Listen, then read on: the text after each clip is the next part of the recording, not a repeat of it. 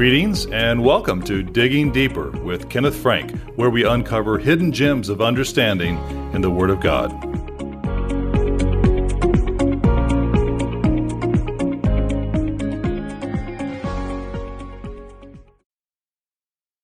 Did you know that God is not impressed by large armies with advanced military equipment? The war between Ukraine and Russia rages on. Fears mount that this could eventually lead to another world war. Not only there, but wars rage in multiple spots around the earth. Do mighty armies impress God? Some Christians may be tempted at this time to join their national military forces as world conditions continue to worsen. Does God delight in conquest and destruction, as many pagan gods did? This Digging Deeper examines a passage in which God tells believers what truly pleases Him.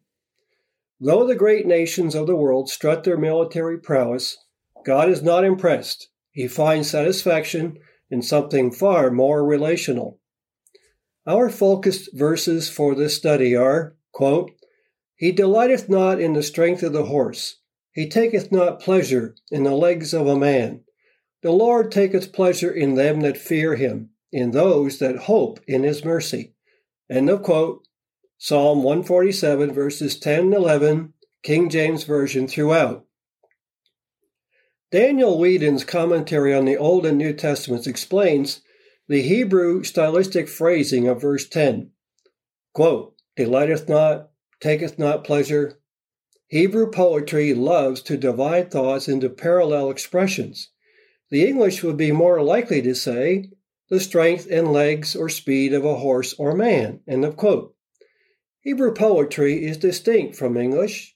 Parallelism appears frequently in the third section of the Hebrew Bible called the Writings, which includes the book of Psalms. Subheading of Horses and Men. The ESV Study Bible details the type of horse and man referred to here.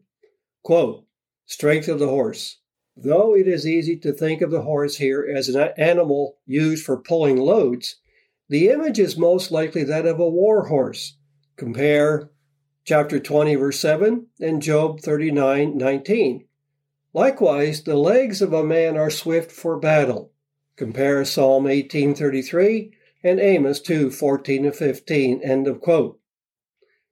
The NET Bible notes explain the military scene portrayed. Quote, "Here, the horse refers to the war horse used by ancient Near Eastern chariot forces, and the man refers to the warrior whose muscular legs epitomize his strength." End of quote. Adam Clarke's commentary on the Bible elaborates further.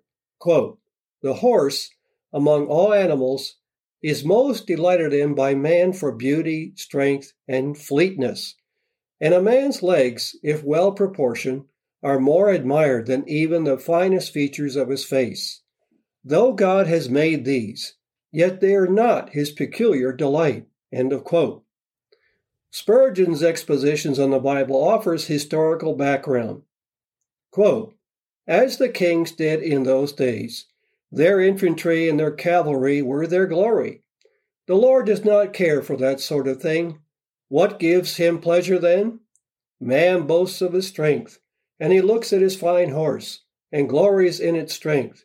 But God has something higher and better than sinew and muscle to boast about." End of quote. Subheading, the Lord's pleasure. The Jamieson, Fawcett, and Brown commentary explains what pleases God. Quote, "Mere animal strength is the admiration of the world. Cavalry, chariots, strong infantry are what earthly men rely on." Psalm 20, verse 7. "But the Lord's pleasure is in them that combine reverent fear with believing hope toward Him. It is to them that have no hope He increaseth strength." Isaiah 40, verse 29. "Those who cast away all self-confidence and have recourse to God alone are time is special objects of God's delight." End of quote. In dangerous times, what brings God's people victory? The Cambridge Bible for Schools and Colleges comments that these focus verses are, quote, based upon Psalm 33, verses 16 to 18.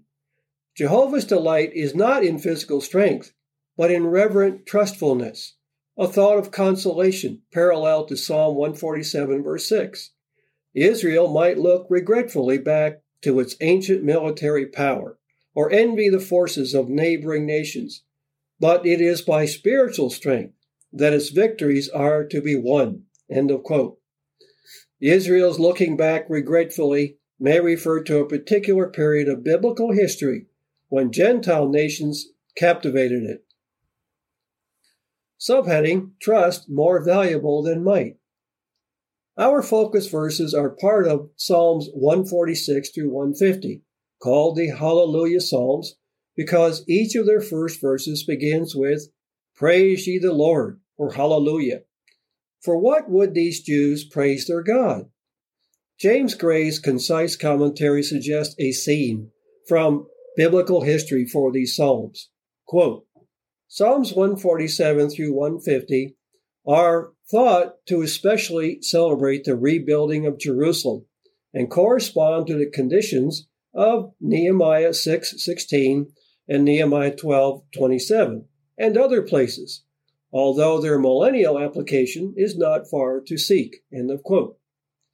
When the house of Judah returned from Babylonian captivity, they had no army.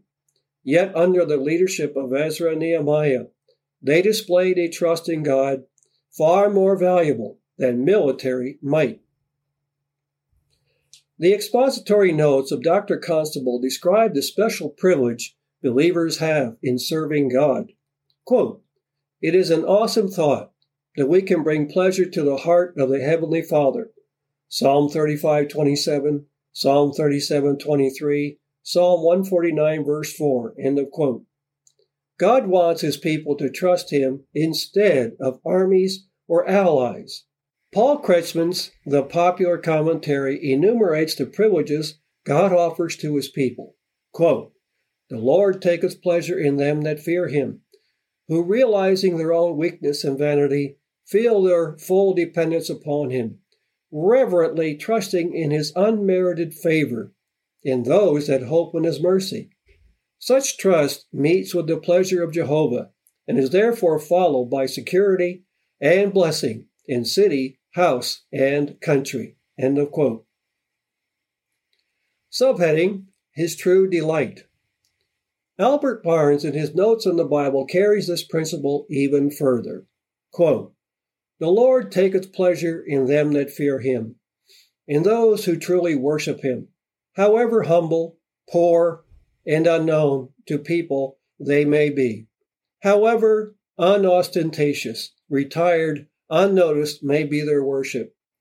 Not in the pride, pomp, and circumstance of war is His pleasure, not in the march of armies, not in the valor of the battlefield, not in scenes where the garments of the warrior are rolled in blood, but in the closet, when the devout child of God prays, in the family, when the group bend before Him in solemn devotion, in the assembly, quiet, serious, calm, when His friends are gathered together for prayer and praise, in the heart that truly loves, reverences, adores Him, in those that hope in His mercy.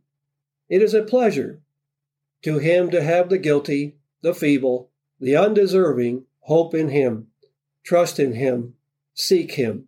End of quote. Therefore, the people of God do not trust in their nation's military strength and prowess, neither should they give in to the temptation to participate in national military forces.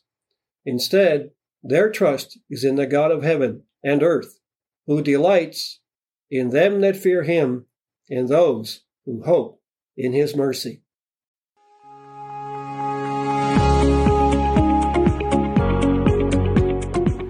This has been Digging Deeper with Kenneth Frank. To learn more about the Bible and living a godly life, go to Living Education at lcgeducation.org, sponsored by the Living Church of God.